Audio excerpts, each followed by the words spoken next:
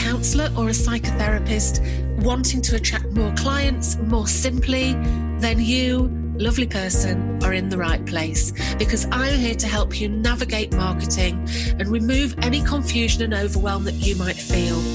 Oh, and ditch that critical, nagging inner voice too. So each week I'll offer you inspiration, motivation and practical advice so you can get your marketing done and then get on with your life. I'm Jane Travis and welcome to the Grow Your Private Practice Show. It's great to have you here. Hello, and welcome back. And if it's your first time here, it's really great that you found us. I hope you're having a good day. Hope you're okay. And today what I want to do is talk a little bit about mistakes, because a couple of weeks ago, I made a mistake. I don't know if you heard it. If you did, I hope you laughed, but I published my podcast as usual. So it gets published to go out in the wee small hours. And so I published it, scheduled it, everything was fine. I woke up the next day to a message from a lovely listener. So if you're listening, thank you so much for contacting me. And they said, just listening to your podcast, and I think that there's something wrong with it because it doesn't have any introduction music, and I don't know, there seems to be some mistakes in it. And have you ever seen like a cartoon character that's walking down the street and there's a piano drops from 10 floors up and flattens them? Well, that's what I felt like because, I'd managed to publish the unedited version. So I'd managed to publish the version that had all of my mistakes, the one with me swearing, the one with me being really frustrated and saying something several times over because I kept stumbling over my words. So basically, I managed to publish the episode that had all of my errors in it before my lovely editor, Phil, had skillfully removed all the rubbish that I say.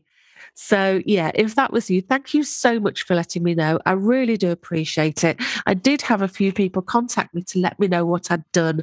And, I want to say thank you very, very much for letting me know and for having my back. So what happened then? Well, I started to listen to the episode. I'm laughing because it is funny. I started to listen to the episode. And if you've ever been like, equally horrified and embarrassed and amused all at the same time. Well, it was kind of like that because every time I heard a mistake and every time I heard myself swear, I kind of simultaneously died a little bit on the inside, whilst also just laughing my little head off because it was quite funny, to be honest. So after a panic, I worked out how to correct it and change it. So that got done. I was a little bit worried that it might take several hours for them to make the change, but I think it got done quite quickly. But what happened next was quite interesting because I shared it with the members of the community. So I shared it with people in my membership, in the Grow Private Practice membership. And some people were really funny and they said, why don't you do a bloopers reel? And I thought, well, that would be like hours long. But I got these comments. So somebody said, thank you for this. You make everything seem better and possible with your honesty. Very grateful to have you. You make me braver. You make me braver. And that kind of just really went in. So the fact that I talked about the fact that I'd made a mistake had helped someone to feel a little bit more brave, because they could see that making a mistake wasn't going to be the end of the world. So thank you. You know who you are that said that. I know who you are that said that. Thank you. That really did go in, and that really did sort of make a difference to me. So thank you. Somebody else said, I absolutely loved it. It gave me a really good laugh, as well as the wonderful lessons in it. It also helped me realise what goes into a polished performance. Thank you. So thanks for that. Again, I know who that was. And somebody else said, thanks for sharing and showing that we can all make mistakes. It's how we react to them that matters. And that's the important thing here. The point of this episode today is I want to just talk a little bit about mistakes, because sometimes we can be so frightened about making a mistake. It can actually stop us from doing something to move forward. You know, we're so scared of making a mistake. I just want to reassure you that, you know, pretty much all of the time, the mistake isn't going to be that bad. Really, it's not about that we have to not make mistakes. It's about how we react to them that really matters. I also shared this in my weekly email, and as a result, I received lots of really supportive emails from people. So, yeah, you know, me sharing this mistake maybe it reminded you that mistakes just aren't the end of the world and that it's okay to be human, and that people seeing mistakes generally kind of respond with, oh, that's fine. You know, they're just human. We all make mistakes. Now, ultimately, this reminded me of a situation with Tracey. Now, Tracey was a member of the Grow Your Private Practice Club. And I can remember a time when a simple mistake led to a really positive outcome. So I contacted her. Basically, I wanted to just say, is it all right if I talk about your story? But long story short, we jumped on a call and she very kindly let me record our conversation. So here's the conversation that I had with Tracey about a mistake that she made and how it changed her life. So take a little listen. So, Tracey, it's lovely speaking to you. And I remember so clearly there was a time when, because you struggle with dyslexia, and that's obviously had an impact for you through your life. Yes. And there was a time I remember really clear when somebody had received an email from you with a typo in it, which as somebody who's dyslexic is, you know, it's not heard of. But rather than just ignore it, they, I think, very, very rudely pointed it out to you. Yes. And can you tell me what that was like? To receive an email from someone not even inquiring about the service or the service they had received, it was about the spelling mistake, completely took me by surprise and potentially took me the feet away from me, because it was you understand the whole body of the email. What is the issue here? You're just want to say to someone, and I was told I wasn't professional and I should really have someone check my emails before they go out. So that took me back to a time when being in school and being ridiculed, not only by peers, but by teachers. So there's lots of shame and guilt and panic and I'm not good enough. I'm now going to come off social media and I can't practice because I'm obviously, I can't do it. Mm. And I remember that so clearly. It shook you up so badly. You said, that's it, I'm coming off social media. Yeah. So that one person's comment, which was basically really rude. I mean, who would do that? Who would send a response that points out something like that? It's just rude. But it knocked you so much that you said, I just can't do this. And you were just going to come off social media. And obviously the impact of that business would, you know, the impact of that potentially on your business would be keeping you very small. Very small. And for me, I've worked very, very hard, as all practitioners, in my opinion, to get to where I am. And being dyslexic is a challenge for me. I'm not denying that. Always hasn't, will always be a challenge for me, but I'm now very open about it. But to have that pointed out in the manner in which it was, brought back all those years of narrative and shaming and guilt and, like I say, teachers and even college and some university lecturers not understanding how best to support me is really, really, it's unfair, and really started to question my love for a job I think and believe I do well. Yeah. So it's not just something that is a comment that makes you feel bad. It's something that absolutely rocks your world and takes you back to being that misunderstood child with the issues where, I don't know, yeah, misunderstood is it, isn't it? That's the word, misunderstood. Misunderstood, and the message being sent, sometimes verbally and sometimes not verbally, as I wasn't worth the bother or effort to ask. So I wasn't seen. I was told, sit down, you're not worth that, more than once. So I believed that. So I carried that for a long, and still do periodically. Never goes for me. I cannot speak for me. So for me, it still comes and taps me on the shoulder. But every now and again, I need to then seek support and my cheerleaders from family and friends and colleagues who give it, no, come on, let's look at the evidence. We can see the emotion stuff and we can support that, but look at the evidence. So you got that email and that rocked you. What happened? Because things have changed now. And obviously I know you used to be a member of the Grow Private Practice group, didn't you? Mm-hmm. I see what you have on your LinkedIn bio, and it's got in there that it's got that you're dyslexic and work with neurodivergence in there, doesn't it? So what made you go from being really kind of ashamed of it to saying, right, hang on a minute, no, this is what I do, this is who I can help? That has taken time, if I'll be absolutely honest with you, because there has been that, I put my head above the parapet, because if I've done it in the past, I get seen, I get ridiculed, I get made fun of, not all the time, but most of the time. And then actually, I'm a mum of 4, and all 4 are neurodiverse in their unique own ways, and being able to actually be their advocate and try to explain to people in power or authority, actually, can you see the person, not the label? Can you actually work with that person? That, I think, has been helpful, but also the client work and having that feedback from clients as well as, to say, colleagues saying, why aren't you talking about this? You're relatable. People don't need to see, no offence to any big artists or Richard Branson, who's the dyslexic, poster boy for dyslexia. I can't relate to that man. I'm a wee woman from Glasgow. So if I can meet one person who can go, that's me, then that's wonderful. So there's something about you being able to use your experiences to help others that's kind of changed things for you, that's kind of fired you up almost.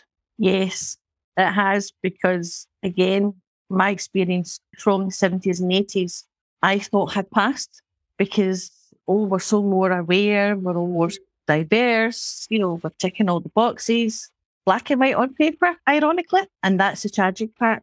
And unfortunately for me, I've now got maybe a platform and I have a voice. Yeah, absolutely. Because you do talks now, don't you? Yes, I'm asked to do more talks now about it, which is quite surprising, because I'm thinking, why me? And then they go, well, why not you? Again, I don't think I'm anything different from anyone else, but it's a case of, well, I have a voice. Maybe I can be approached by some person, given it, your story resonated with me. That made sense. That's it. That's all I do for a job. So why would I not do it for dyslexia? I feel passionate about it. I can talk for Scotland, never mind Britain and England and everywhere else about it, because assumptions are made of stereotypes. If I've said I'm dyslexic, people think I can't read and I can't spell. Though I can, I'm not illiterate. I might be poor at spelling. It might take me longer to read, but I can read and I can spell. So it's time to, it's not my job to educate people, but it's my job to start a conversation. But there is some education there as well.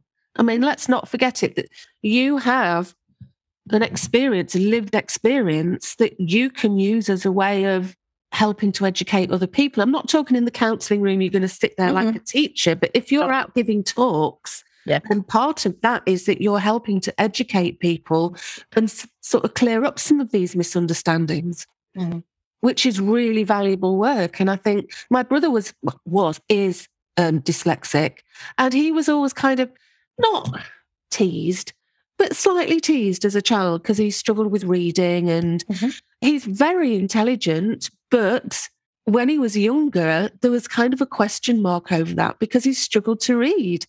And, he's far more intelligent than I'll ever be. So having people that can highlight that and stand up and sort of, really stand up for the people who don't have a voice, I think is amazing. And the more people that learn, then obviously the better it's going to get over time. We would hope. Yeah. There's always that hope.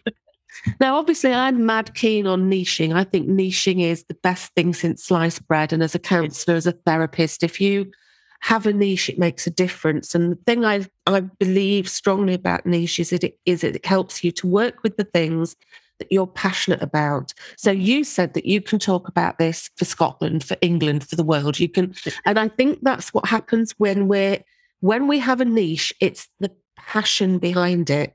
Because a quiet person, somebody who goes, oh, I don't want to be visible, I don't want to, it stops that, because it's like, I want to shout about this thing. I want to stand up for other people's rights. I want to help to educate. So for you, going from somebody who's, oh, I'm not really sure about being on social media, to actually going and doing talks about this is, for me, the power of the niche, isn't it? It's you going, right, I so strongly want to help people who are living a life that's misunderstood. I'm going to put away my own nervousness, and I'm going to go out and do it for them.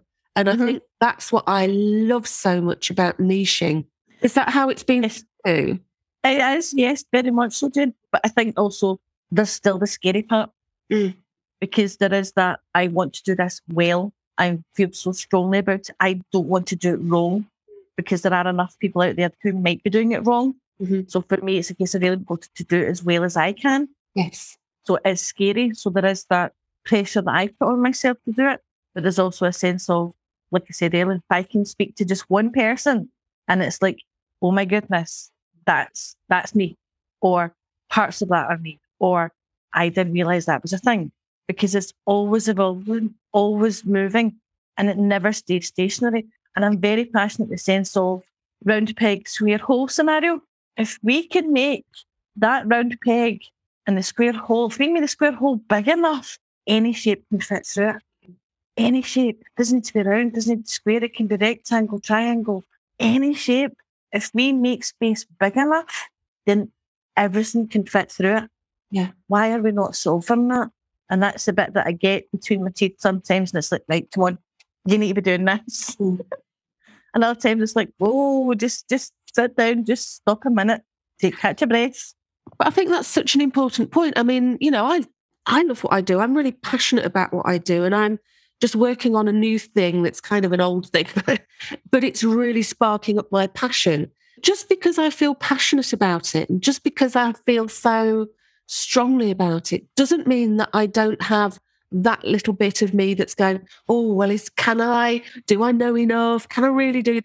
I think that the passion can help to quieten that a little bit, but I don't think it goes away. Just because we feel passionate about doing something doesn't mean that those voices those voices that spark up, I don't think they go, and I don't think they'll ever go. I think it's always a case of doing the thing you want to do, even if you're feeling a little bit scared or unsure.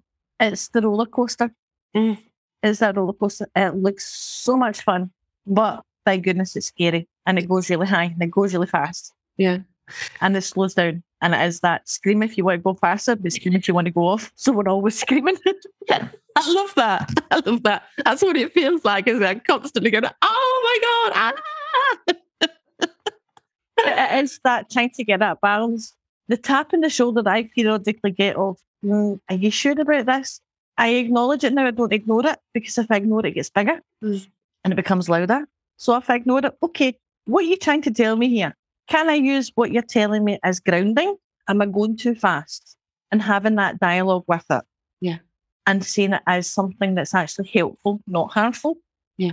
And then moving forward, or not moving forward, or just pausing. Rather than giving it, nope, can't do it, can't touch it, nope, last one. They're taking that pressure off that, oh my God, I'm terrified, but I've got to do it or not do it. It's okay to just go, no, just have a little think about this. Can I please pause? You know, what is actually happening for me? I always like that thing in anxiety when they say, if you're feeling anxious, but it just be excitement. And I sometimes think that we say, oh, I feel really anxious about this, when actually maybe you're just feeling really excited about it. And it's a kind of a reframe, isn't it? And so pausing can help you to really get some perspective on what's going on for you. Yes, but I'm very aware, and I don't know if it's because I'm dyslexic. My dialogue and the language I use has a huge impact on me. So the word no is only 2 letters, but it's huge for me. So I try not to say no. I change it to not at the moment, to give me that pause and breathing space. Yeah. No's too big.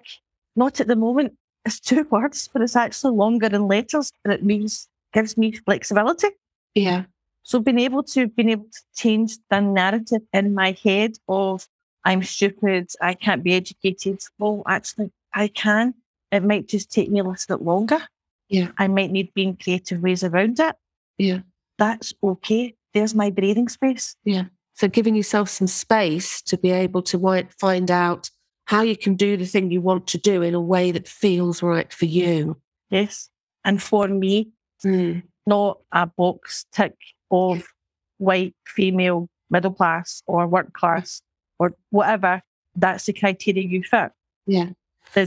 So maybe finding like creative ways of doing it that work with you. I'm currently sitting on a call with you with pink paper and a blue pen. Okay.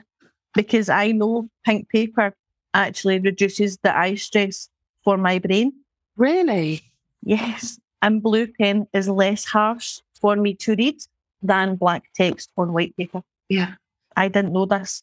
So I've been taught all the way through school, white paper, black text. Yeah. That's stressful for me. Yeah. That tires my brain, tires me physically. I can't focus and concentrate, so I can't take in information. So just by learning about yourself and what works for you makes the whole process. So just something as simple as learning about, if I use pink paper and a blue pen, that is going to help me. Yes. Rather than, and that's just self-awareness and self-knowledge, isn't it? And trying things. Mm. And it is very much, because I have written on white paper with black pencil all of my life, because that's what we were told, that's what you have to do. Absolutely. There's no alternative. No, that's not alternative apart. Even on the computer, it's always a piece, it's white. Presumably that can be changed to a background of a colour that's going to be more helpful for you. As are your phones. All my mobile phones, I only have two, by the way. I don't have burner phones or anything. All of my phones. All my phones, I sound really quite old. My private phone and my work phone, I have changed the font on both phones to make them, for me, dyslexic font friendly. Because I'm on my phone, I'm checking emails, so I need to be accessible all the time. Yeah. So my fonts have been changed to a text and dialogue that I can read comfortably. Yeah. I've had people take my phone and go, I can't read that. And I'm like, okay, I'll read it. You don't have to. My phone. Why would you want to? It's my phone. But sorry. It's okay. It's just small things like that can be big things. And I think that's for, dyslexic or not, I think that's the way to run a business. If you know that, so for example, if you know that going on social media is terrifying, either find ways that you can do it that's less terrifying or do something else. So it's like, if something as simple as changing to pink paper and a blue pen makes a difference to you and makes things easier, then in the whole of our business, in the whole of our lives, but in the whole of our business, there's got to be lots of little things that we can do to make our lives easier.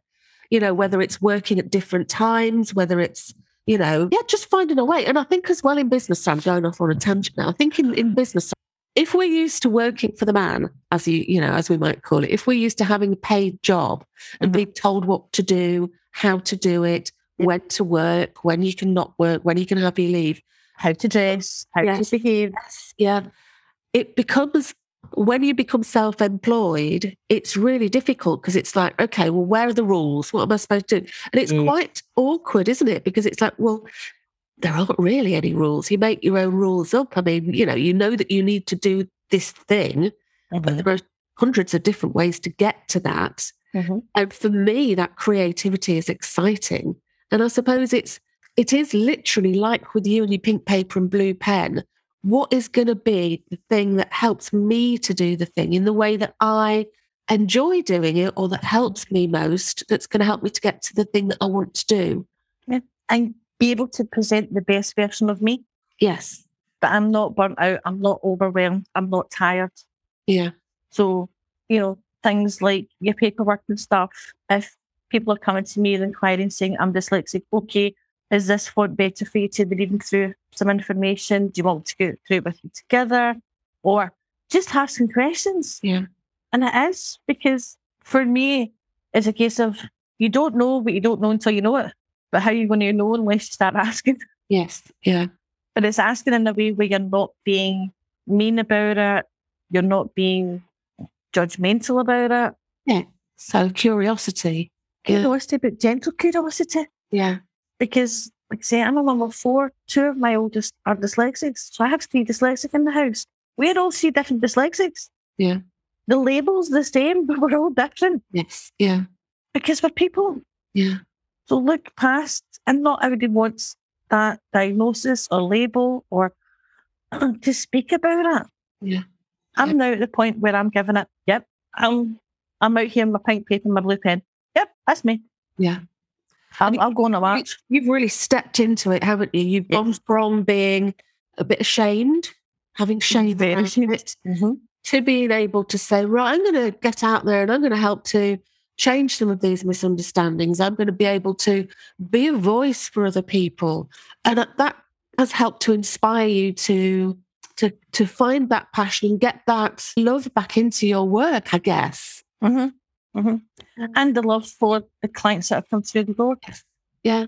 Or the peers or the partners or the client themselves giving it, I'm not understanding this. Yeah. Yeah. Where do I go?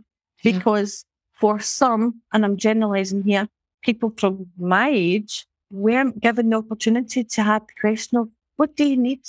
There was just assumptions or, right, if you can't read that or you can't spell your 10 words on a Friday afternoon, just sit down. I'm going to stop asking. Yeah. And people stop asking. Yeah. Or, the likes of an email you get back from a lovely person saying, you're aware that grammatically then you have spelling mistakes. Okay. Did the world explode? Yeah. I've had people tell me I've got spelling mistakes in my website. Yes, I have. I'm dyslexic. Yeah. Some of it might be on purpose. Oops. Some of it might not be.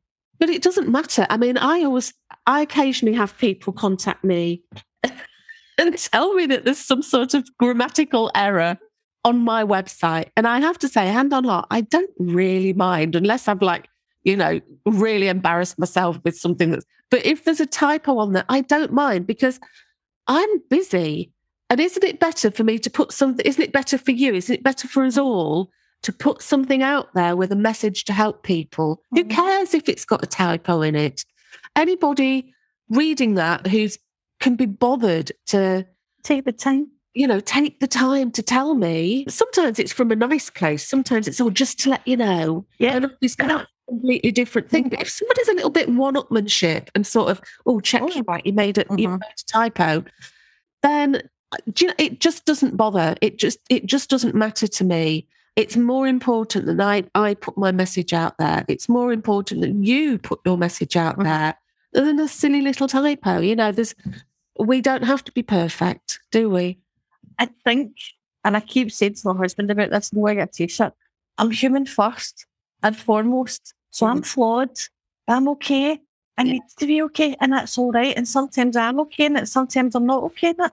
That's all right. But in the huge scheme of things, because we're still in a pandemic, if a couple of spelling words are so important to you, then I'm sorry. Yeah. You really need to prioritise other things in your life. Absolutely. So there are times when I can laugh it off. And there are times when I sit, and my 5-year-old needs to be nurtured. It's okay. You're not being judged. Absolutely. Tracey, look, thank you so much. I mean, to be honest, we just jumped on a quick call because I remembered you telling me that story. So I made this mistake in my podcast and it went out and I was like, oh my God, people are going to listen to me swearing. And it just afterwards, well, I'll say about it a bit more in the actual podcast, but thank you so much for coming on and talking to me. It really is lovely talking to you. And I love the fact that you've gone from this feeling of shame to actually really standing in this and saying, right, I'm now going to be one of the people that helps other dyslexics, and that you're able to stand up and take your place. I love it so much. So well done with that. Thank you. Again, I follow your podcast and I know I was a member, and I do miss, the wonderful group that you've created, because it is, the stuff that you do, Jane, is so valuable. Oh, thank you. It is. And I know we've spoken off camera and it's like, it can be a bit scary biscuits sometimes, and I really don't have my stuff together. You give a platform and a space where people can be human first, and that's wonderful. And there's not very many places that are safe to do that and do it well, and that's down to you. And it genuinely is. Thank you, So, Tracy. I really appreciate the time that we've been together in the group. And I know we speak periodically out with that and do keep in touch. Again, I can't do what I do now without that gentle cheerleader of Jane Travis and the rest of the group giving it, come on, it'll be okay. We've got you. It'll be all right. And if it's not all right, it's okay. Yeah. So keep doing what you're doing and keep occasionally making the odd oops moment in your podcast because you're human. We're messy. Oh, bless you. Thank you, Tracy. Thank you so much. Thank you. I love how that negative incident morphed into something that has ultimately changed Tracy's life, changed it for the better. So thank you, Tracy, so much for sharing that. I know that your words will have resonated with many people, and I'll put some details below this or around this somewhere of how you can contact Tracy. So why don't you go and connect with her and let her know that you've had a listen to this. Just to be clear, I said in that chat that I'm not bothered by little spelling mistakes, but please, I just want to reiterate that if I make a big mistake, like posting the draft version again, I'd be extremely grateful if you pointed it out to me. So ultimately the point of this is that I so often see people that are paralysed by fear, and that fear stops them from doing what they need to do to move themselves forward. Or they might be paralysed by perfectionism, and that perfectionism is something that stops them from moving forward, because the thought of making a mistake is like, the end of the world. Or maybe you're paralysed by something else that stops you from moving forward. So I really want to say that the truth is you are going to make mistakes. You can't get away from it because everybody makes mistakes. It's just a part of being human. And when you do, the world doesn't stop turning. It's absolutely fine. I was embarrassed that I put out this podcast with all my swearing in it. I was embarrassed and I wish that it hadn't happened. But, nothing bad happened. And it gave people a really good laugh. And I hope that if you heard it, it made you laugh too. So look, do your best, but learn to roll with the punches because something positive could come from it. And look, if you'd like to have a community of peers cheerleading for you, come and join the Grow Your Private Practice membership and see what a difference it's going to make for you. It's currently still only £35 a month. So again, I'm going to put a link somewhere around here, but it's growyourprivatepractice.co.uk.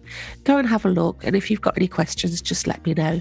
Okay, so that's all for this week. So keep going, keep learning, keep making mistakes, and remember, you're human first, counsellor second. And look, if you've enjoyed this episode, it would be brilliant if you could consider leaving a review. Okay, have a fantastic week and speak to you soon. Bye-bye. Thank you so much for listening. And if you enjoyed this, then please subscribe to the show. And while you're there, I'd love it if you could leave me a big, shiny 5-star review. Bye.